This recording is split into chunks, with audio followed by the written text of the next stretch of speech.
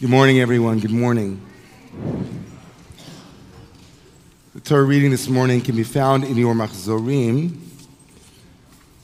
Special reading for the second day of Rosh Hashanah. Chapter 22 of the book of Genesis can be found in your Machzor on page 213. 213.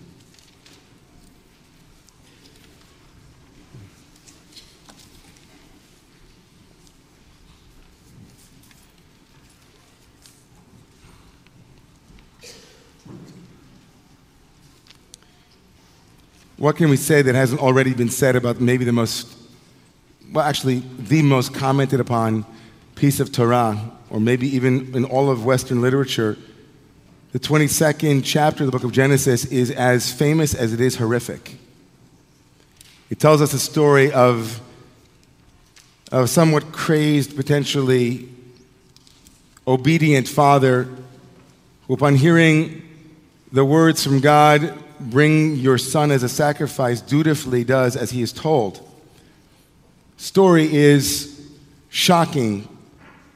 And even those who want to contextualize it within a culture where child sacrifice was the norm, we as readers, and for centuries, Jewish readers, have struggled with this text. The plethora of commentary not only is owed to the beauty of the laconic text, what Eric Auerbach famously called the text that is fraught with background, that the text is so elusive and so economical in its wording that the white space, the space in between, is so prominent. We wonder, what did they speak about as they were on their way? The Torah doesn't tell us. We wonder whether Abraham, as he did in chapter 19, argues with God. It seems pretty clear that he doesn't, although later Midrashim, later rabbinic stories do tell of an Abraham who argues.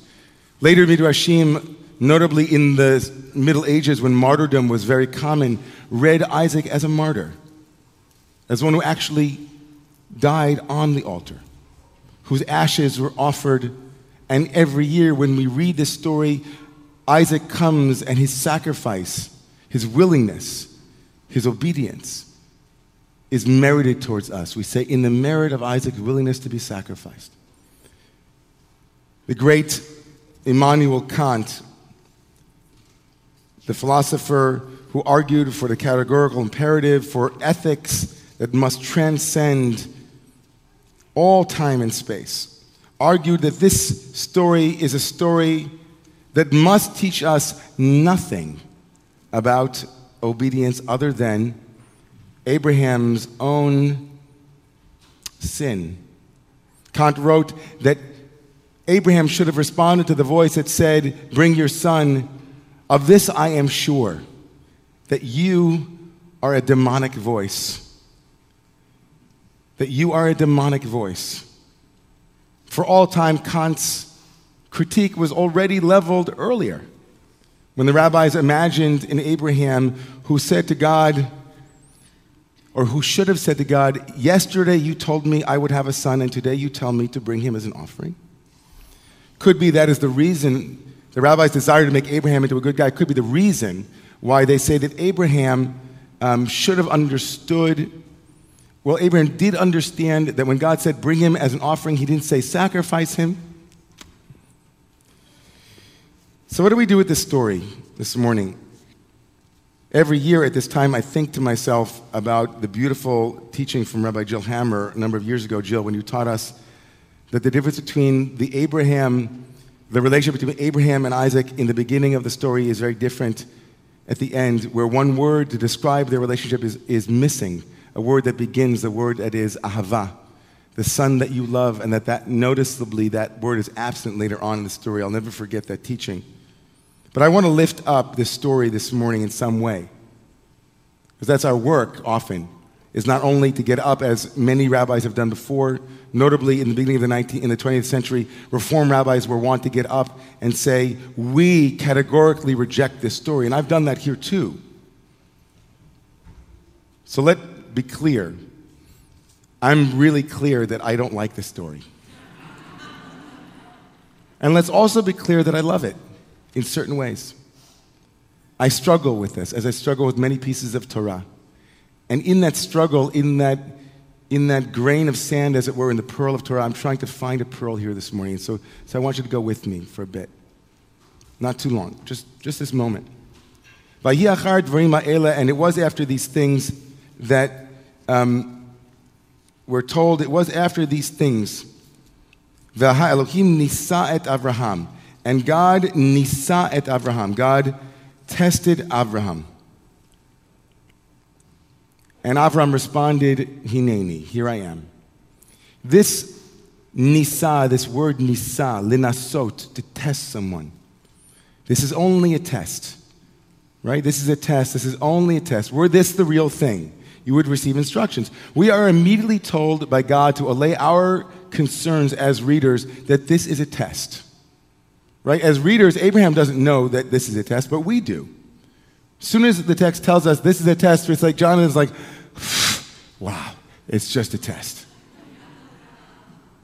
Abraham, of course, doesn't know it's a test. Wouldn't that be great if all of the tests in our lives were known to someone and we could find that out somehow? Like you're in the middle of something horrible going on in your life, and all of a sudden you get a phone call, this is a test. This is only a test. Man, I've felt that way all year. What's the test? What have I been testing in this year? As Rabbi Jessica spoke about so beautifully yesterday, hope. Testing my own elasticity of my labels, my label elasticity. What am I being tested for this year? What is the test this year? So then we hear it. Take your son, your only son, the one whom you love. Yes, that one, Isaac. And take him, Velech lecha, and go to Eretz Moriah, to that Har HaMoriah, to that mountain of Moriah. The great Jacques Derrida, the deconstructionist, the father of deconstructionism, the great French philosopher, wrote, the story is no doubt monstrous, outrageous, barely conceivable. A father ready to put to death his beloved son because the great other asks him or orders him without giving the slightest explanation. But isn't this also the most common thing? As soon as I enter into the relation with an other, with the gaze, the look, the request, the love, the command, or call of the other, I know that I can respond only by sacrificing ethics. And that is, by sacrificing whatever obliges me to also respond in the same way, in the same instant to all of the others. Day and night at every instant on all Mount Moriahs around the world. I am doing that. I am raising my knife over what I love and must love, over those to whom I owe absolute fidelity incommensurably. This Lech Lecha reminds us of the Lech Lecha of chapter 12, where God says to Abraham, here's a promise. If you leave what you are familiar with, if you leave what you know and you go to the place where you don't know, I promise you this. I promise you will have children. And that promise hangs over the entirety of the book of Genesis as the story of Avram unfolds into Avraham, into Ishmael in chapter 21, and so on, until we finally arrive at this, what is called the last trial, the last of the 10 tests. And we're signaled that it is the last one because of the words Lech Lecha, go, essentially bringing us back to chapter 12. This Lech Lecha is not to another land that you do not know. He's already been shown that. Go to a mountain I will show you. He is being bid to go to the place of Lech Lecha, chapter 12. He's being asked to sacrifice what he had already been promised. Rabbeinu Yonah, a great scholar, wrote that he thought that the last trial was not the trial of the Akedah, of the binding of Isaac, but rather in the next chapter, when Abraham has to bargain for the land of Israel. Rabbeinu Yonah says he was bargaining for something that was already promised him. He was entitled to it. Why did he have to bargain for it? He said, that's the greatest test. When things that you are given as promises or as entitlements are given away. So here this morning, I'm thinking, what's the greatest test for me as the year unfolds and as it has unfolded? And I think to myself, my greatest test is to give up things that I've been privileged to have for the sake of a justice that is greater. Who isn't in this room on some level privileged in some way, shape, or form? We all have our suffering. We all have the things that we brought here this Chagim. I know that some of you have hearts that are broken. Some of you have been through trials of your own this year that are unimaginable. And yet I feel this morning, specifically where we sit this morning in this beautiful air-conditioned Upper West Side Apple Church, enjoying all of the benefits that we have. If we are only to think of the places that we ourselves are lacking, it's too small this year. It's too small. And without entering into a debate about whether or not privilege and how to define privilege, we are all privileged. We don't need an academic conversation about what privilege might look like at this moment. There are bigger questions to have, but each and every one of us knows on some level that a promise that was made to us, whether we earned it or not, most of us can have to earn many of the promises that were made to us by this society and this culture. And here we are this morning, and Abraham is bringing the very thing that had been promised to him. He could have said, and we're lifting up Abraham.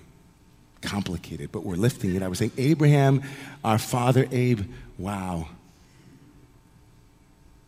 The source of love and justice comes to you and says, the thing that you think you are entitled to, maybe you're not entitled to it. Maybe it doesn't belong to you. Maybe that's one of the greatest sacrifices we can ever imagine ourselves making, is the very thing that we have to let go of it for the sake of justice.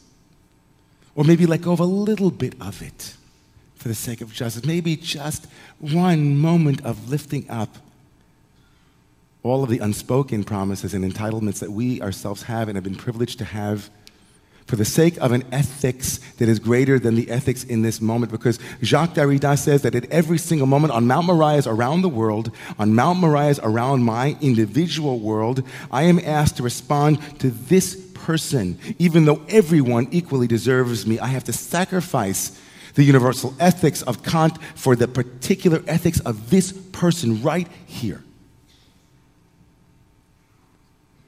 Lech lecha. It's a different Lech lecha, but it's so beautiful. It undoes the first one. It's the greatest trial. What Shalom Spiegel called the last one. Can you give up your privileges for the sake of justice? Or maybe some of them, maybe one of them, maybe look at them, maybe entertain that you're privileged.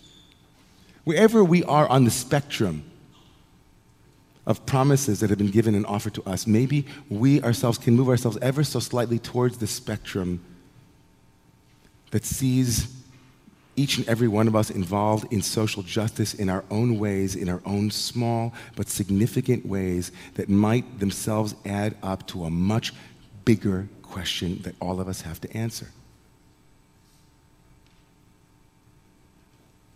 Maybe. Yesterday I spoke about names.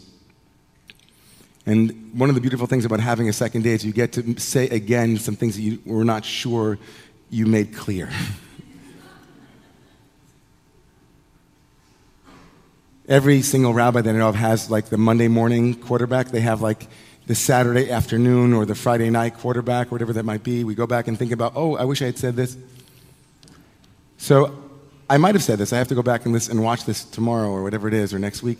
But I love names and labels.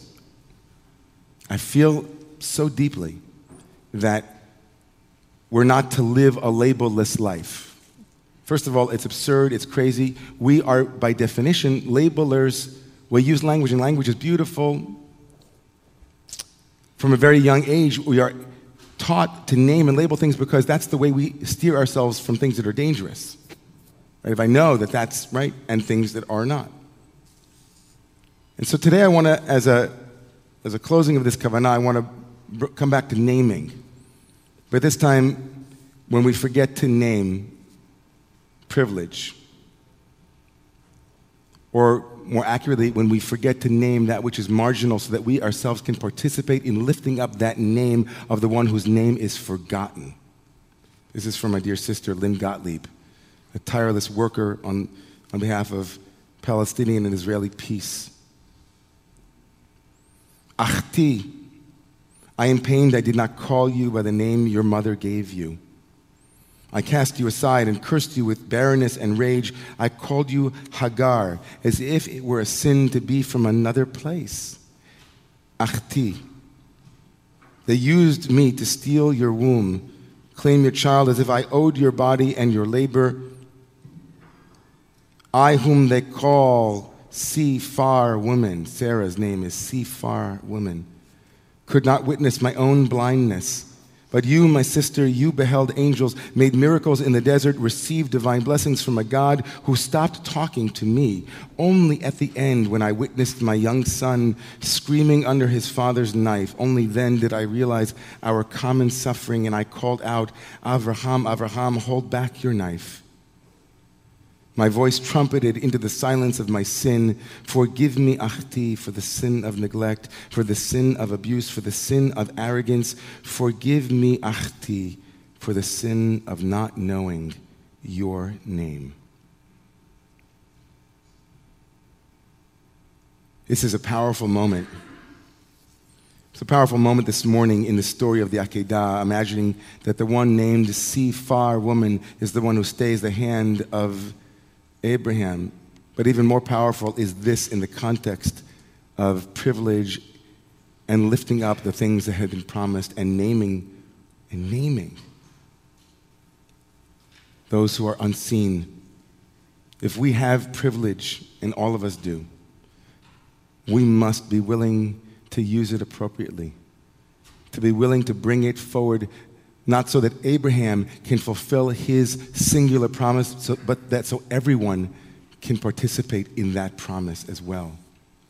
Abraham's willingness to sacrifice Isaac can be seen in this complicated but hopeful pearl of a teaching. To be lifting up all children, as it were, to say, not Isaac alone, but everyone deserves the promise.